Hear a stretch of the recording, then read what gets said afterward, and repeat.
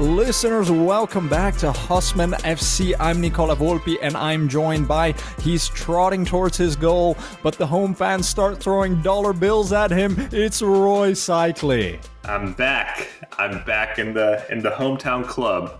Exactly, back to get a bicycle kick scored in between your legs right before then another strapping young fella with a wonderful beard, wonderful haircut scores the 2-1. How do you feel?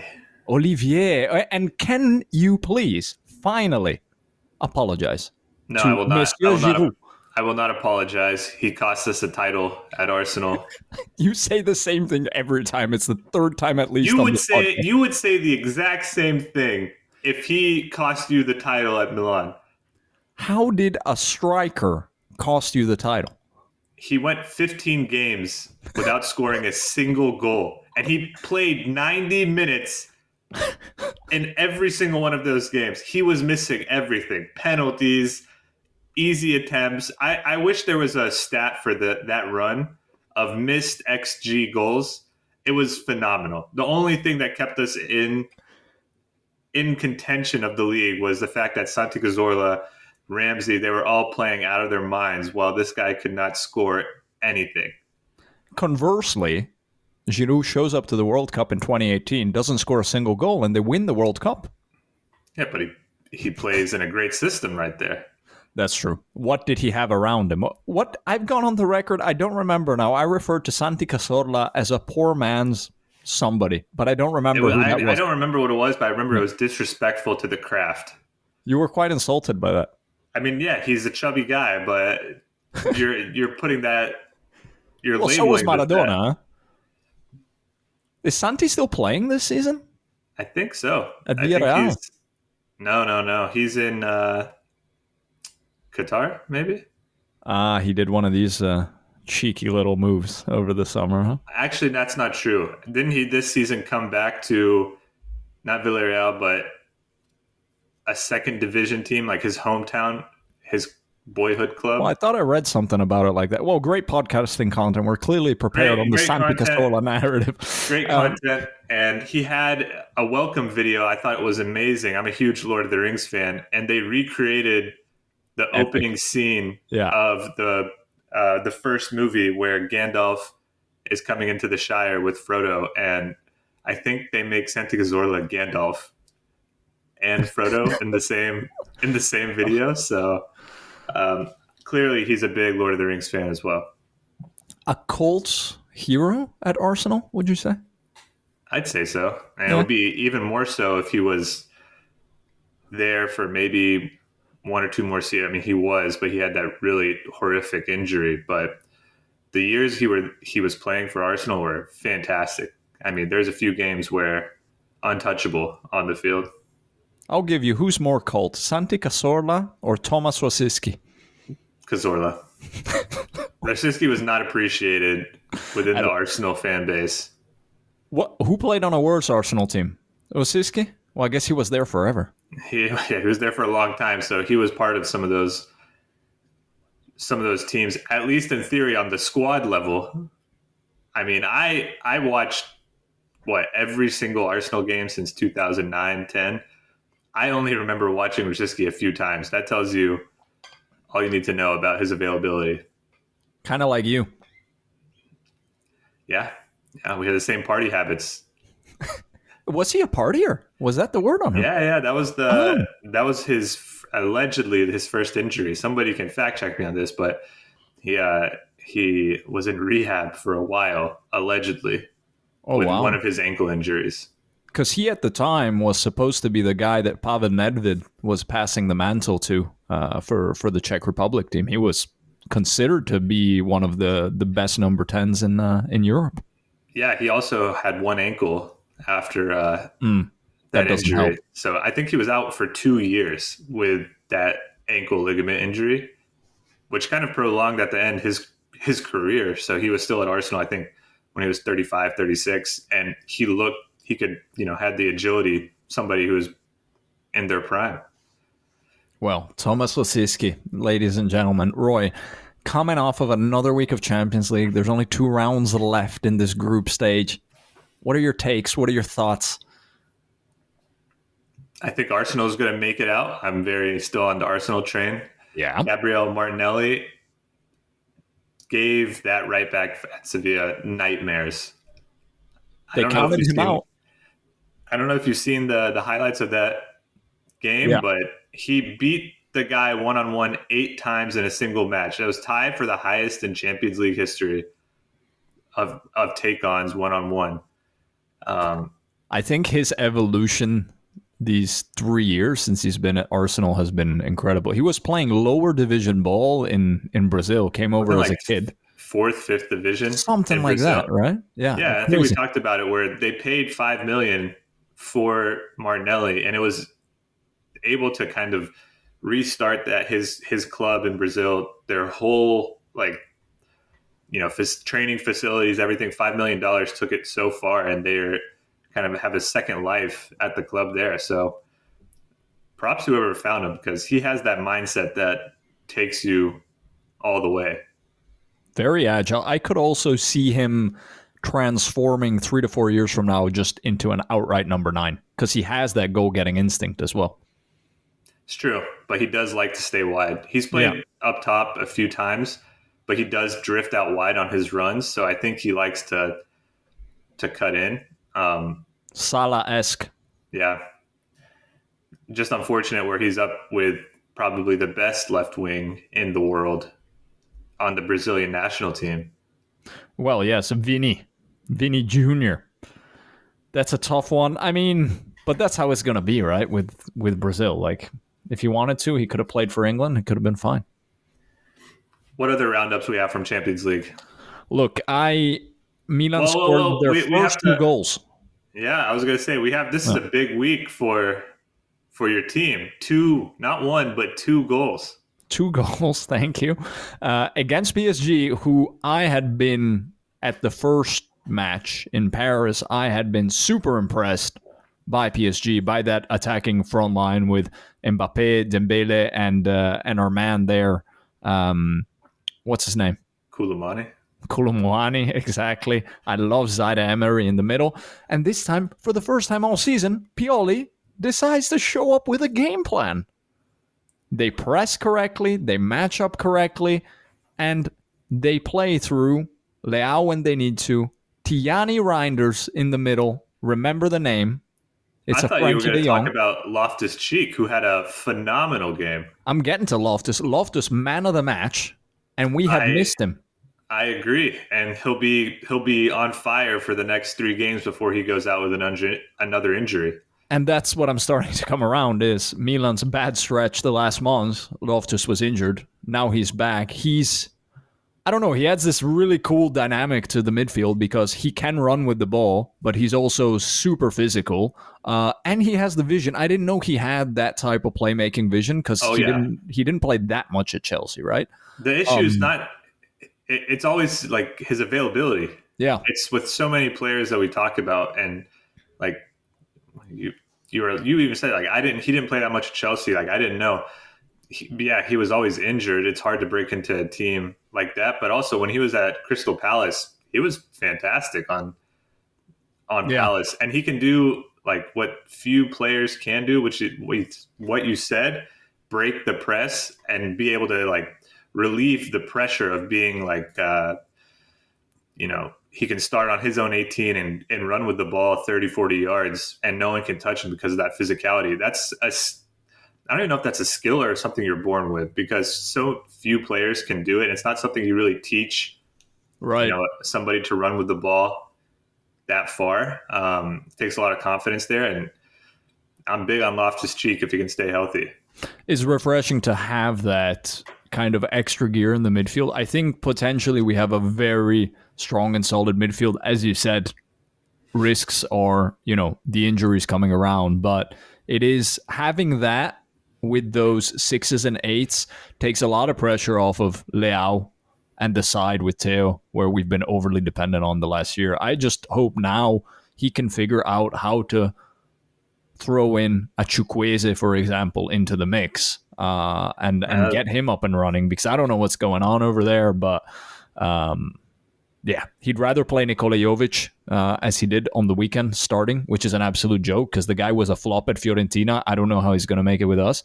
And then on the other hand, I mean, Giroud, when he's there, he does the job. So yes, the argument would be you need another number 9. He's that age. But when he's there, he does the job. And to be honest with you, he hasn't gotten injured in the 3 years compared to a lot of the other guys. And I think probably that goes a lot to say also what is his discipline on the training ground, in the gym, etc. He's in better shape now than when he came from Montpellier to Arsenal, I would say. And that's like 12 years ago. Yeah, he's doing something right. We need to get that regimen. We're trending his direction. So we yeah, exactly. We have to figure out what he's doing. We'll give Olivier a call.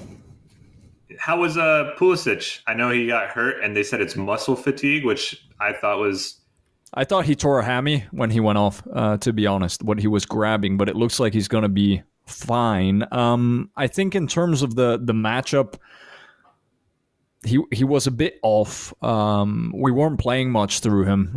It was a lot of him underlapping actually to Ruben Sandwich and then Leao on the other side. What I've come to see with Pulisic, and this is my sample, has been, these first between Champions League and Serie A, maybe 15 matches with Milan, is he's very hot and cold. So he'll show up and be in a match. If he gets his touches in those first 5 minutes and creates something, he's very momentum dependent, and he'll go, 70 minutes all out. He'll be one of the best players on the pitch, if not the best. When that's not the case, as it was, on Tuesday against PSG, he becomes kind of a ghost, to be honest. And he's not the type of guy that, yes, he will track back. He's a hard worker, but he's not adding value when he doesn't have the ball, to be honest. He's not making the runs into space like a striker or something. So I think I love to have him in the team. I didn't have high expectations coming out of the summer, right? But he's quite hot and cold, which is okay in Serie A, where the ball is effectively only in play for 30 minutes a match. But then you come against the PSG, where it's constant pressure the whole time. And if you get caught, as we did a few times, all Mbappé needs is a centimeter. You also need that guy to, be hot and come and help.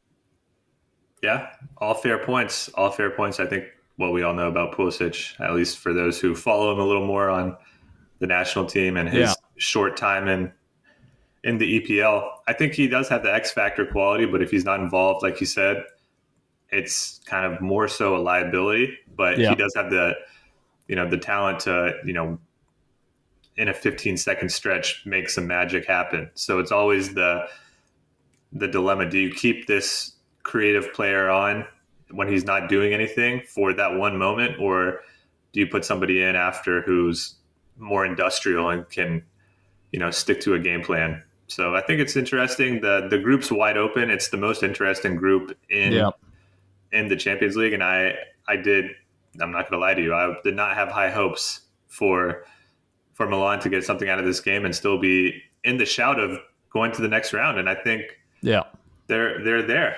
It was a must win. I mean, and going in, there was no indication that they would win. They lost to Udinese 1-0 on the weekend at home. Yeah, but also you're playing PSG. They're terrible. Convince me otherwise. I mean, that attack, though, honestly, and that midfield coming in, let's see. And I think maybe they finally even have a manager that takes no nonsense with Luis Henrique. So let's see what comes of that. But other than that, flowers to Shakhtar Donetsk for upsetting FC Barcelona 1-0 at neutral ground in Hamburg. That was fantastic. Their first win since 2008 over, was it a Spanish team or over Barca? Over Barca. And let's not forget, though, I mean, Shakhtar Donetsk a few years ago was coming through that group stage of Champions League almost every year, right? When they had all the Brazilians and stuff, right? So only one Brazilian now. Only one Brazilian now, which, says a lot about their situation. They're playing miles from home in Hamburg, in far north corner of Germany, for obvious reasons, not playing in the Ukraine, these Champions League matches. But they seem to galvanize the crowds, and actually Italy to go through to the Euro basically as a playoff against Ukraine and Leverkusen, where everyone's going to be cheering for Ukraine, obviously. So I'm curious to see how that one plays out, and if Luciano Spalletti is a one and done, and by one and done I don't mean one tournament and done, I mean one failed qualification and done. Could be. Yeah, that would be interesting, and I don't know how Italy keeps on getting themselves in this situation. You said it. It's getting themselves into these situations. Drawing against the Macedonias of the world, etc. The final drubbing of the Champions League of Atletico Madrid, I think this is a good point to turn to our main conversation, but Diego Simeone's men, 6-0 or 6-1 against nil against Celtic, and that's on the heels of an extended contract. So he'll be going to Atletico Madrid till 2027. So how many times have we had Diego Simeone's funeral broadcast? How many times? I'm sick of this man. And he still can. Beckham documentary, the star of the show was Cholo Simeone. He was so unapologetic about what he did. Fantastic. Man. He was just there. They were interviewing him. He was all smiles in the Wanda Metropolitano, and he's like, "Es el fútbol." Just fantastic. The energy. 16 years of Simeone. Gosh. Unbelievable. And final shout out from my side, because when we did our Champions League preview earlier in the season, I said, no chance. They're in a horrible groove. FC Copenhagen 4, Manchester United 3. That was injected into my veins. The Rashford red card. That's what was injected into your veins. That was pretty bleak. But I just love when they cut to Ten Hag, and he looks so like he's always pondering, like, what's the next move? How can I change this? They're just terrible, the team. And I mean, one thing I'm really getting tired of is this, was it Phil Neville's, or Gary Neville? Gary, yeah. Phil's going to Portland now. Yeah, he's going back after a failed stint in Inter Miami. He's going to Portland. Yeah, Gary always, he makes everything about Arsenal, and he's one of the main pundits in, whatever in the league, and he's a huge Manchester United fan, and everything has to be about bashing Arsenal, which that's fine if you're a neutral. You don't like. It's kind of like annoying to have him always talking about Arteta, the team, that we complain, and then like we need to shut up about VAR, and then that happens, and he goes on like a meltdown of VAR and how it's ruining the game. That was never a red, and it's so the hypocrisy that comes out, and it's like they can pick and choose what they can address and what they can't, just to get clicks out of it, and it's just not fun for the league. Like, no, it's not. And most of these guys now, what they've seen is what people engage with in terms of social media content is a fan as a pundit. But when you appreciate the game, that's not what you want. I don't want Carragher talking about Liverpool. I certainly don't want Micah Richards talking about Man City, because Micah Richards, I'm sorry, but does not have one relevant insight about how to play the game. No. It's it is entertaining, that CBS show they have, but it's not like what I want to if you're like a true like fan of the match or fan of just football. It's not for the Hosman FC followers. That's for sure. Although some of the insights they bring, like the other day, they had Clint Dempsey do a freestyle at halftime or after the game. No one wants that. No one wants it. But I do want to see Thierry Henry talk about PSG and Emery, for example, or what Mbappe can do to take his game to the next level. That's great. He's the one actually adding value in terms of the analysis of the game. Yeah. I mean, Jamie Carragher was a butcher. What is he going to know about how they play the game nowadays? But the thing, when we're talking punditry and we're talking specifically Manchester United, and before we go to our core segment, Manchester United, which has been a graveyard for great players the last 10 years, they need to stop. They need to stop covering them as serial winners. They have not won a league in 10 years since Fergie left, almost 11, 12 years. But they cover them every time they lose on the weekend, even if they're outplayed by Crystal Palace, even, if Spurs is clearly better than them, they cover them as if they're expected to win every weekend 3-0. I'm sorry, but they're not. Temper your expectations. They have absolutely murdered Harry Maguire. That's been insane. That is I got on Instagram and my feed was just that one Harry Maguire bad pass. Do you know what I'm talking about? Yeah. Where he, instead of just playing it on the ground to the right back, he chips it, it goes out into the crowd. Oh man. And it was just kind of and the media, then they cut straight to the manager. What could this guy be thinking? Right. This guy's career has gone, he was at the highs of the Euro to the lowest of lows, stripped of captaincy, coming on. It's also a toxic environment. They currently have Jadon Sancho training with the kids and eating his lunchbox in a room by himself because he won't apologize to Erik Ten Hag for some comment. I pray it's true. The thing that Ten Hag won't let him into the cafeteria, so they send out a lunchbox with a meal that's somebody on the staff decides what he gets to eat, and they send him out there like he's a prison inmate.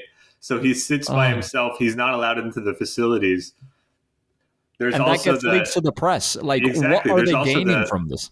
The Athletic, I think, was the one that posted that he's been temporarily removed from the team's WhatsApp, so he's not part of that either. It's what's happening here? But then, how petty is this? Erik Ten Hag, you want to be the next Fergie? You want to build an Ajax-like culture at Manchester United? That's not what you're doing. He's done. What do you think? He's gone before winter? I think they got to December, the new year? I don't think they can make that call because they got to figure out the ownership situation at the moment. And what's it going to change? We've had I say we, in terms of the neutral. I love it. Van I Gaal, absolutely love Mourinho, Ole Gunnar, him. The problem is maybe isn't always the managers. Maybe it's also what squads are you building for the manager? Why are you going out every summer and just building based on, this guy costs a lot. This is what rating on FIFA. This is what I really just despise about. And again, it ties everything up. The punditry around, the commentary around the team that, he needs more time. He needs yada, yada, yada. Look what happened they start comparing it with other teams. They have spent an insane amount of money. How much did they spend on that striker they just brought? 75 million? Oh, Højlund, yeah. Plus the add-ons, it gets to 100. Plus the add-ons. Onana was how much? 40? Yeah, easily.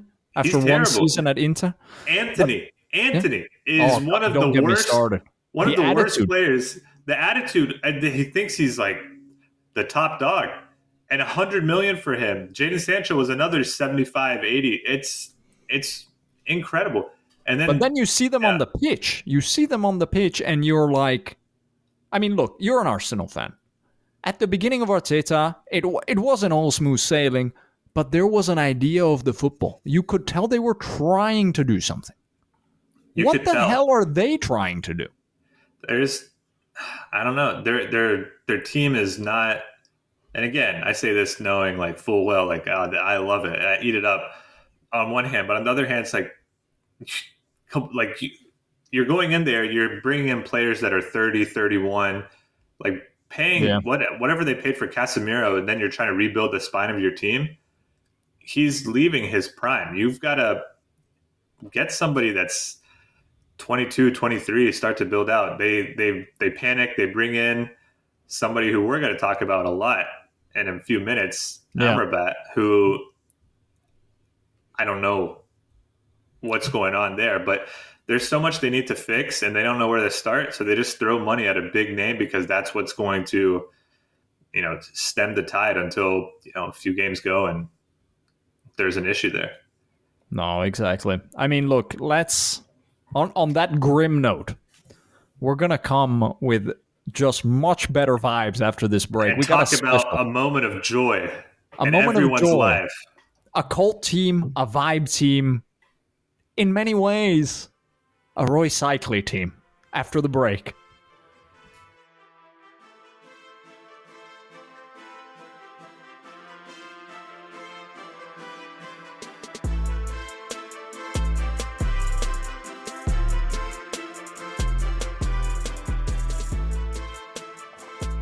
Listeners, welcome back. We are approaching the 1-year anniversary of the 2022 World Cup. And originally, we're laying out our cult teams with Roy. And I said, you know what, Roy, let's talk about the 2002 Brazil squad. And Roy's like, no, let's talk about the 2022 Morocco squad.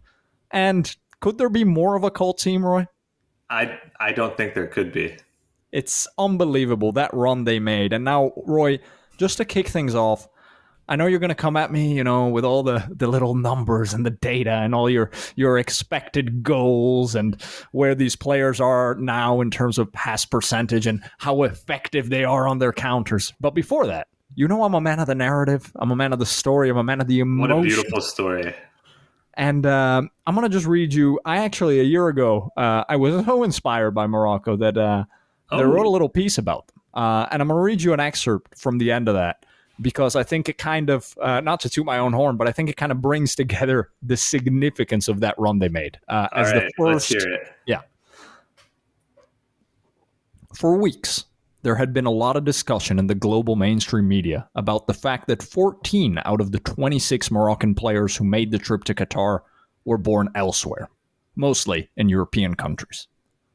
A lot of the debate during the lead up to the tournament and throughout it focused on football nationalism and the implication that many of these players were, quote, not even Moroccan, end quote.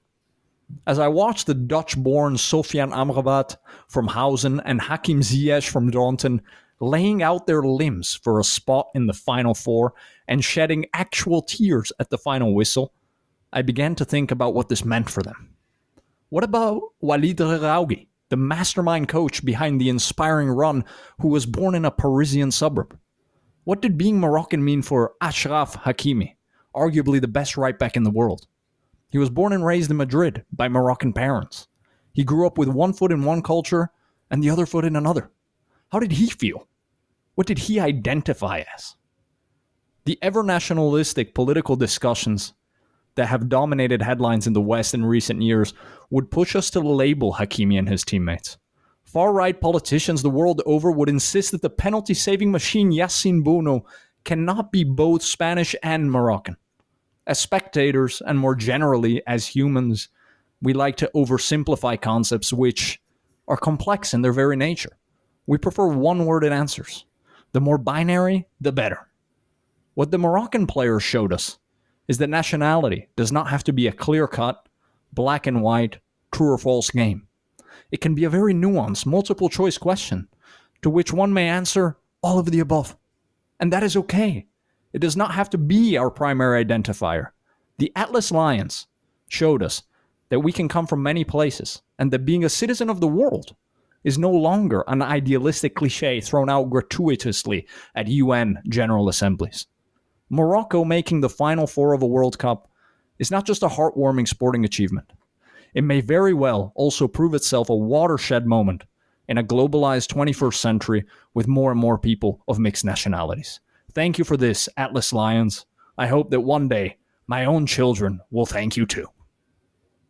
Well, that was riveting. That was beautiful, Nick. That's the emotions that this team made me feel. I mean, I know you had already wrote that, but just hearing you say that was fantastic. And it was just sparking some of the memories of that run, watching it. And when I was in Chicago, and specifically when they I can't remember which game it was, but just the celebrations of the team with their parents, their families on the field, the moms, Boufal dancing with his mom, and just so much joy that a lot of teams that you watch in the World Cup, everything's it's so standard now that they don't bring that kind of joy and just passion to the game.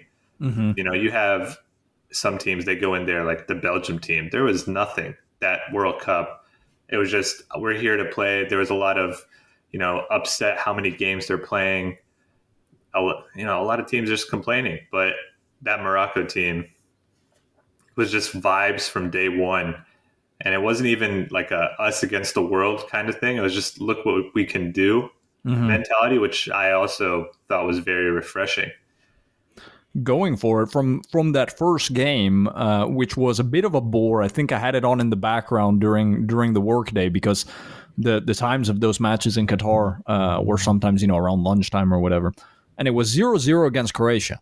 But we knew Croatia, Roy, and we knew they're basically ultra marathoners from previous tournaments, and they're already started thinking, Morocco 0-0 against Croatia. That's interesting.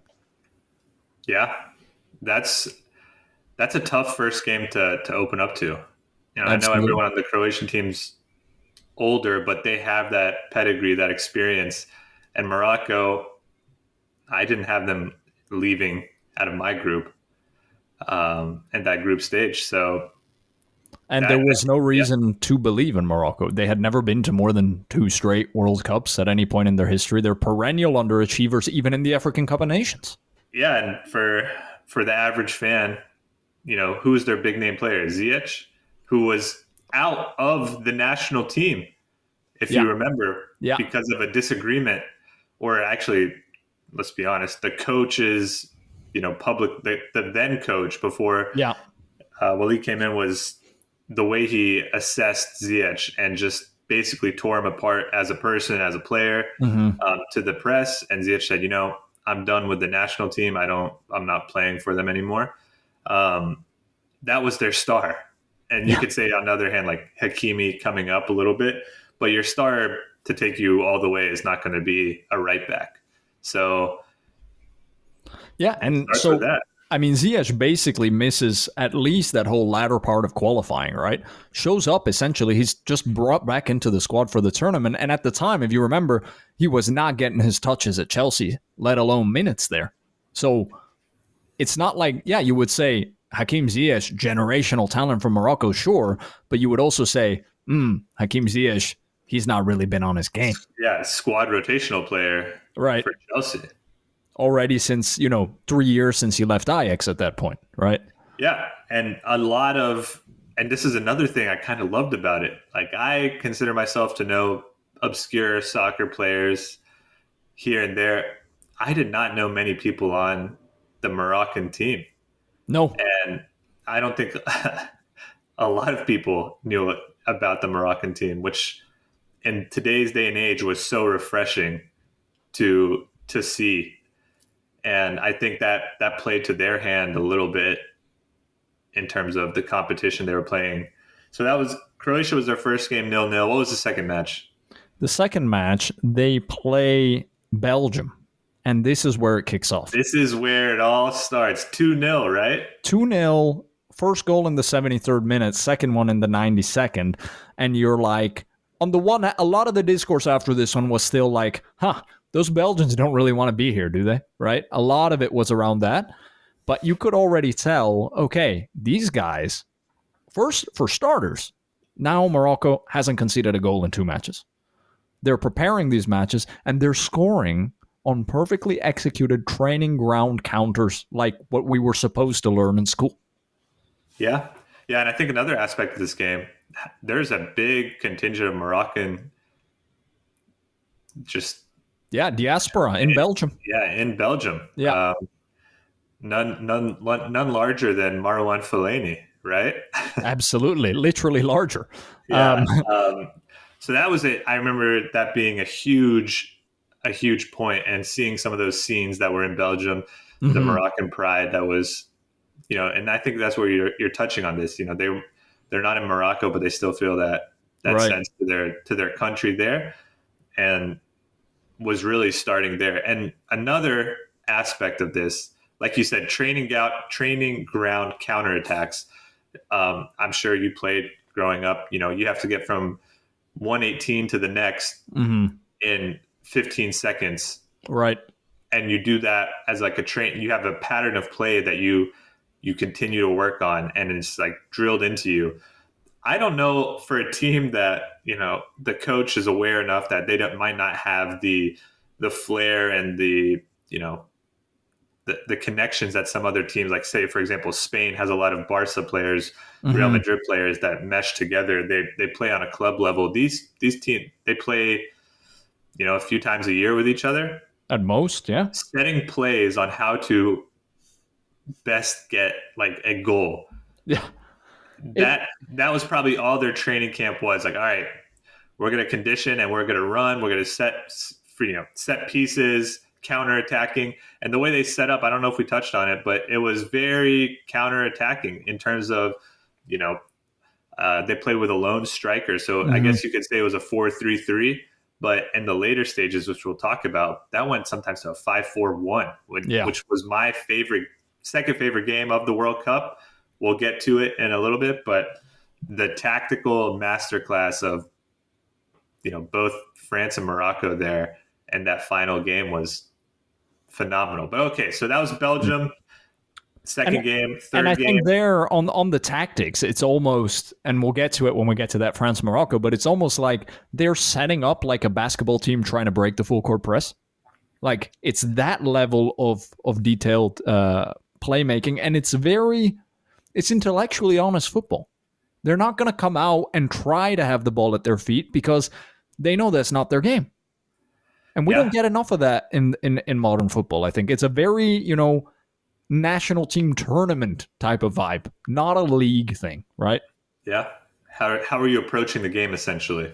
Exactly. And we need to also, having those examples of Morocco helps us get away from this, fallacy of, well, if you don't dominate possession in a game, you didn't play well, right? Yeah. We need to be able to set those things apart. And I mean, my thoughts on possession being the most overrated, misunderstood stat in football. So, but we can save that for a deep dive on that.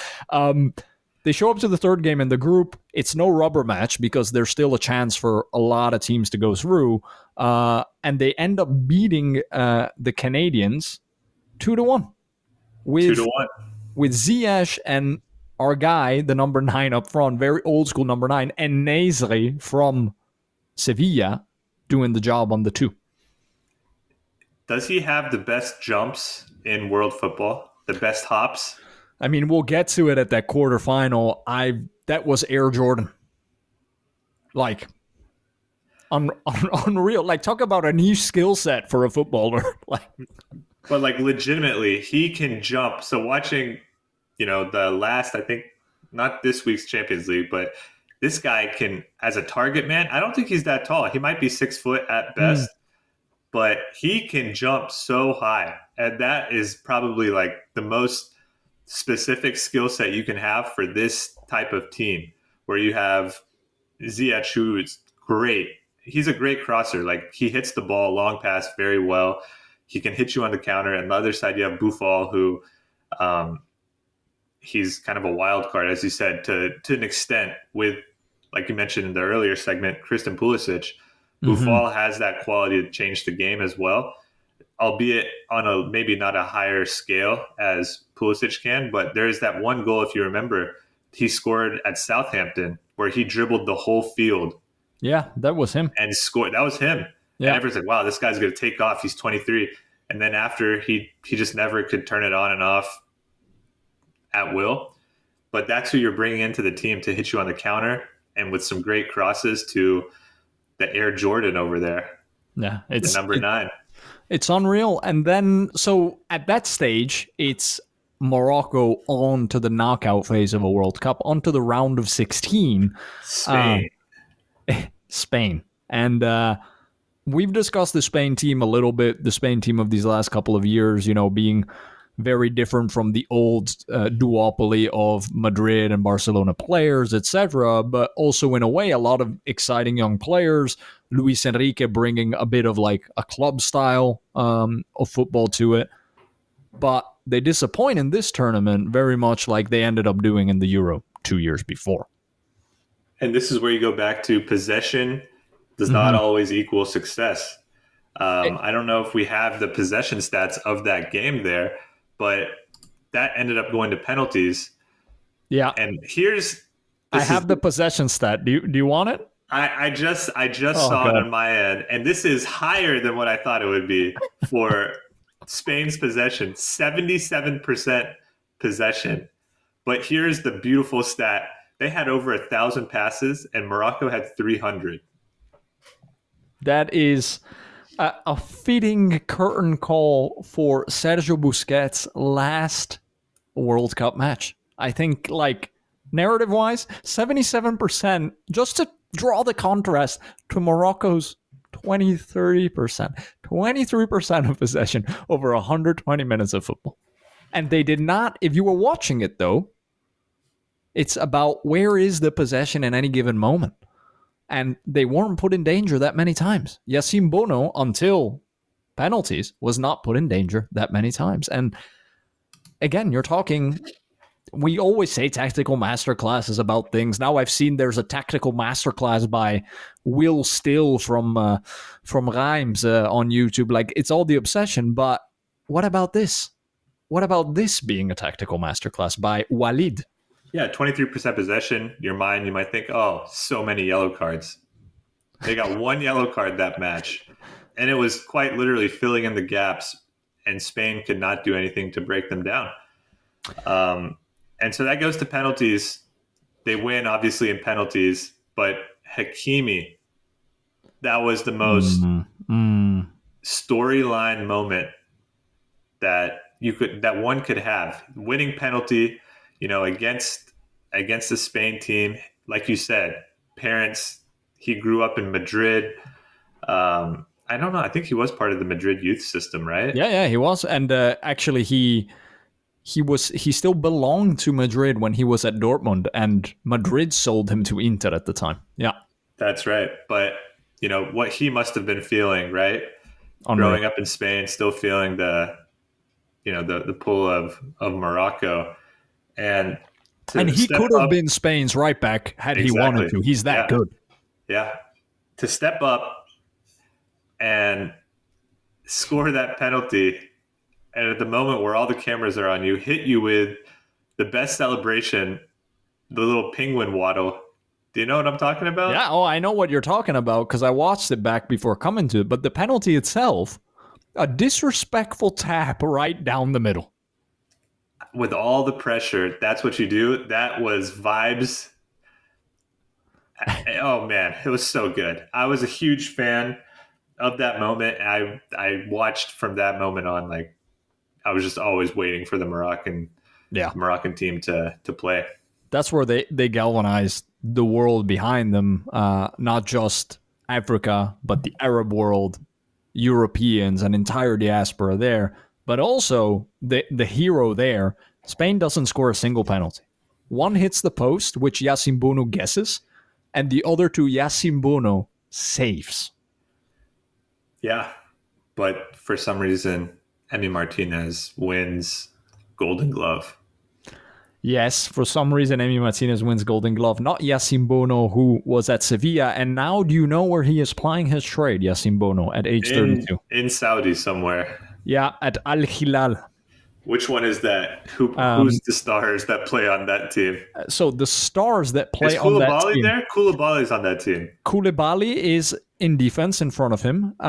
In their midfield, holding midfield, they have Ruben Neves and Sergej Milinkovic-Savic. Then there is a startlet from Brazil called Malcolm. And then up front, Roy, making the move from Fulham, Mitrovic. So this is the team that is the sister club of Newcastle. Well, it's interesting because Newcastle, in a way, has 6 sister clubs because the PIF bought up the biggest 6 clubs in Saudi Arabia. So, yes. Well, okay. Yeah, this is the one where they want Ruben Neves to come in and fill for your boy. Yeah. The gambler. The Gambler, going to be a movie with Mark Wahlberg playing Sandro Tonali. With a thick Italian accent. Okay, back to the Moroccan team. Back to the Moroccan team. So I think that moment, like, they win on penalties there. I was watching it with my wife on the couch. I had come back from a run with a mate, and we had run by like a little a little restaurant on a corner where they were showing the match, and I'm like, wow, it's still 0-0. Wow, it's still going on. And I come back home and I watch the penalties with my wife, and we're both like cheering for the Moroccans, like out of our minds. And you're telling me I watched the game and I was sitting there supposed to be working, and I was jumping up and down for the Moroccan team. And every time they would cut to the fans, I felt like I was one of the, like, just cheering on with them. It was great. I think actually at the time I have some text from you where you texted me that you just sweated through a shirt per half while watching Morocco that tournament. That's accurate. I have no idea why. I just felt this pull to them as a team. I guess anytime it's the Arab world against the Europeans, I just feel like there's no respect that's given to those teams, those countries. So it just felt great.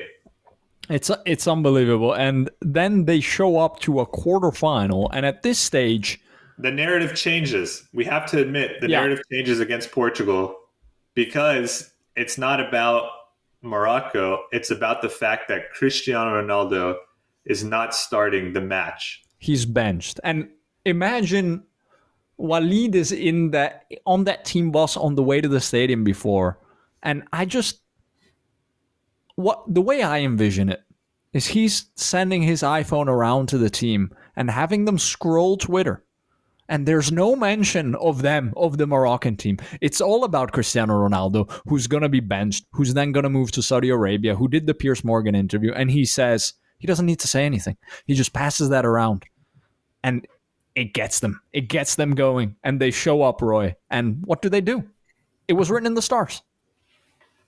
They lose 5-1. Imagine. That would not be a good story. Not a good way to end this pod. On 4 own goals.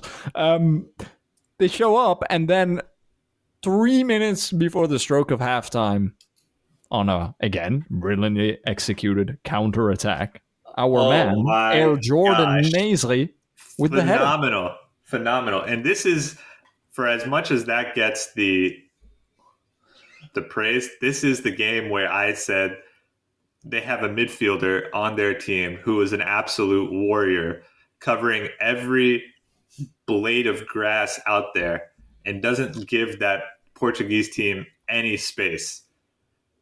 You know who I'm talking about? Sofiane Amrabat, who the actual killer in the midfield at the time, playing for Fiorentina. For Fiorentina, my father was so proud at the time because was he a starter for Fiorentina? He wasn't like a star for their team.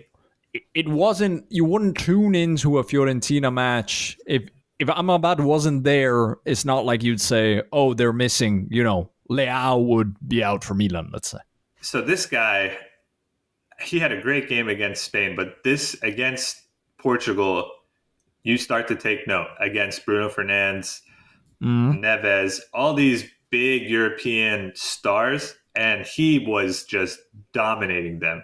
And the way that they were playing this match, they were filling the gaps on the counter, but they were playing like a one-man midfield in terms of Amrabat just being able to slide everywhere, intercept the ball.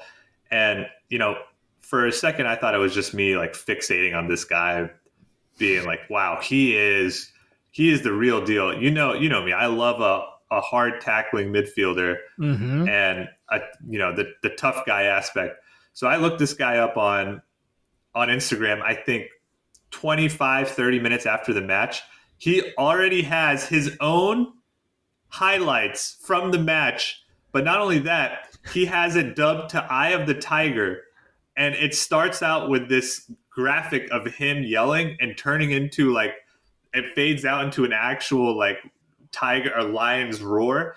And I start to look at all his videos, and they're all these highlights of him just tackling and timing all of his tackles perfectly. And I had the biggest man crush on this guy afterwards. Just phenomenal. So then I started to think, is he timing his tackles purely for the highlights after? Because there were some slides that Yeah. They were so perfect. It almost felt like he would slow up just so he could slide and get the ball. And I think so, a la Paolo Maldini in a way. It's not that he was in a way intentionally late to the challenge. Exactly. You can only do that if you're good, because or else you're going to foul. And he never fouled. Not only that, but I think they had the distance covered of every player in the tournament. Mm-hmm. And he was like, the total, he was still like 5-6 kilometers more than any player who had, played as much as he had. So he was just out there playing phenomenal. Not to take away from El Nesri's amazing header. If you guys, listeners, have not seen that goal, just watch the cross, and it looks like a Ronaldo-esque header in terms of height, the skill to get it on target, phenomenal. And I think that's where the party really started. That's when the media started to tell about the story. Like, the coach brought in all the families into the hotel. So right. Instead of, having that distance, they're in, Qatar. A lot of other teams were complaining. They didn't like the hotels, the areas, all that stuff. They bring everyone's family, whoever they want, extended family. So that whole hotel is a Moroccan party every day. So the players just feel like they're having the time of their life, playing for their country. It's not the stress that some other clubs were feeling, which you could see with a team like Portugal. Jeez. Those last minutes, they're really stressed out, right? Yeah. And it's a disappointment, quote unquote, for them. So this is where it all starts, and there's no more underdog story. You're going up against the French team, the reigning champs. Yeah. And this is where we pivot to this game, and this is where the tactics, I think this is where Walid learned a very hard lesson about possession. So a France team, in a way, for the ages, very solid at the back with Varane, with Theo Hernandez. In the middle, Tchouaméni having a breakout tournament. And then you got, up front, it's unbelievable in terms of the mix and the balance. You got Dembele, Griezmann, and Mbappé to Olivier Giroud's shoulders.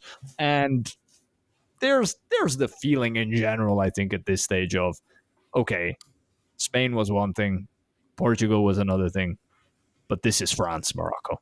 Bow out with pride. Yeah, and I think we didn't touch on the Moroccan team. So their star center back had his whole leg, Romain Saiss, wrapped up. He probably shouldn't have been playing. Amrabat as well had an injury. Mm-hmm. He should have been playing. He still did. Saiss actually came off with said injury. But the way that, they combat that team, they went 5-4-1. So you're thinking, you look at this team, it's like, oh, they have their two best fullbacks, Hakimi and Mazzurri, are going to really they're fast. They know what the French team has. They can counteract that. They can park the bus, do similar what they did against Spain in terms of possession. And so that's probably what they had trained for. And I don't know how much between the games you actually have training, relaxing, more tactics. You go out there. The stress is on them a little bit there, I think, for the Moroccan team. So they go for the first time in the tournament, a 5-4-1. I think due to the injuries and the fact that they could not be left exposed against, let's be honest, Mbappe. And so they come out with this tactic. And I mean, maybe you've seen it, but do you know what the possession was for this game? I mean, I know you watched the actual game, but how much possession do you think a French team that has some of the best midfielders against a 5-4-1? Yeah, I mean, we've just talked about two matches where basically the team that loses has 3/4 of it. My feeling in this one was that it reverted a lot more to the mean. And I'm not going to say 50-50, but, a 55-45. So Morocco had 62% possession. Morocco did. What does that tell us? They had more passes. They had just as many shots, the same amount of shots on target. And watching that game, they did not think that was going to be the French game plan, to sit back and hit them on the counter. Make them play with the ball was Exactly. Deschamps' idea. Make them play with the ball. And They don't know how to do it. No other team had done that. I think it's something really simple, but I didn't think, looking at that lineup and everything, that, this is going to be a park the bus situation. They tried playing some progressive football, the Moroccans, but they clearly did not know what to do with said possession. They had that extra defender on the field, but also doesn't help. They got scored on in the 5th minute, which changes the game plan quite drastically, which allows the French team to sit back a little bit and absorb the pressure. They had a great defense. One thing that goes missing in this, the fact that I think Morocco hit the post twice in the first half, inside of the post, and they hit the outside on a set that could have changed the game 1-1. Obviously they tried making a few changes, Morocco, but at that point I think they were just so tired, and the like sheer task in front of them to come back from 1-0 against the French team that if they leave 1 inch of space, it's going to be exploited, was their, I don't want to say their downfall, but that's just sometimes how it goes. The French team had great tactics, the setup, but also player for player, the better team.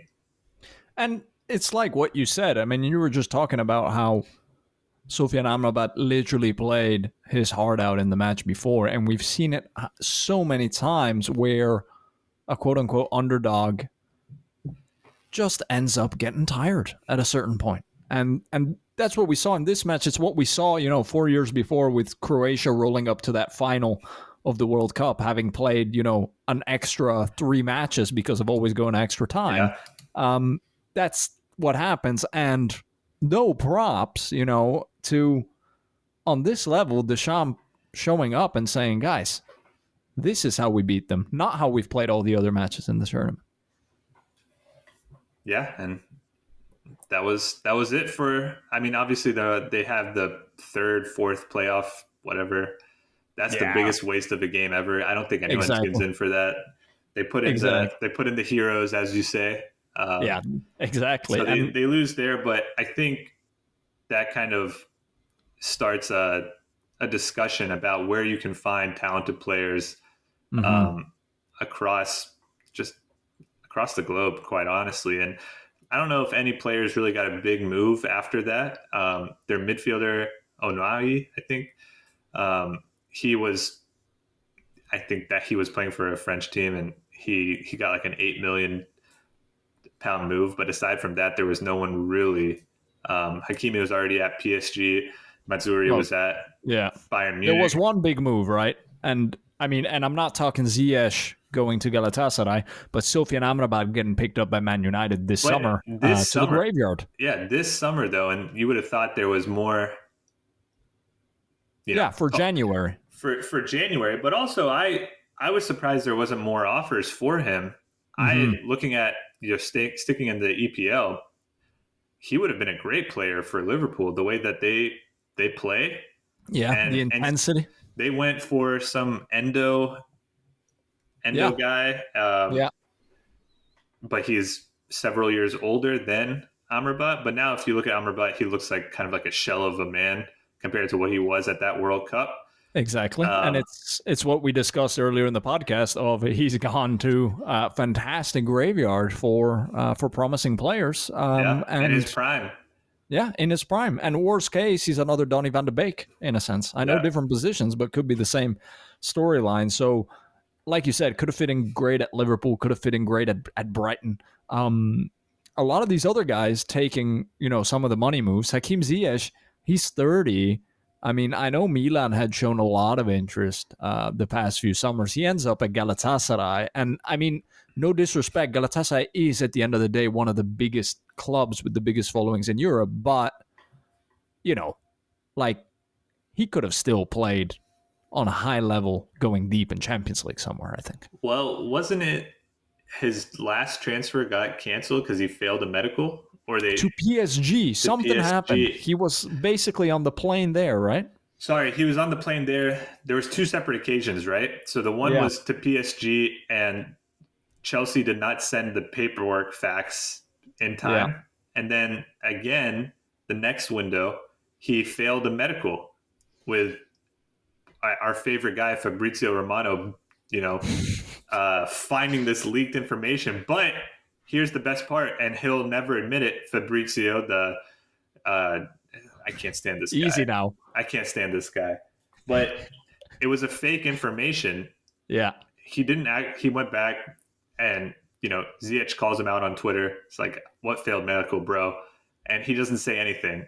Right. So he still keeps his 100% accuracy as a respected journalist there. But that's just to wrap up the transfers in and outs there. But I think one thing we didn't touch about, and I'm not the biggest expert on it, but how they got to that point, the Moroccan team, I think it does start with the coach, where he came from, the mentality that he instilled in the players, and as well the grassroots program in Moroccan football to find out where the best Moroccan players are, where they're at in the world.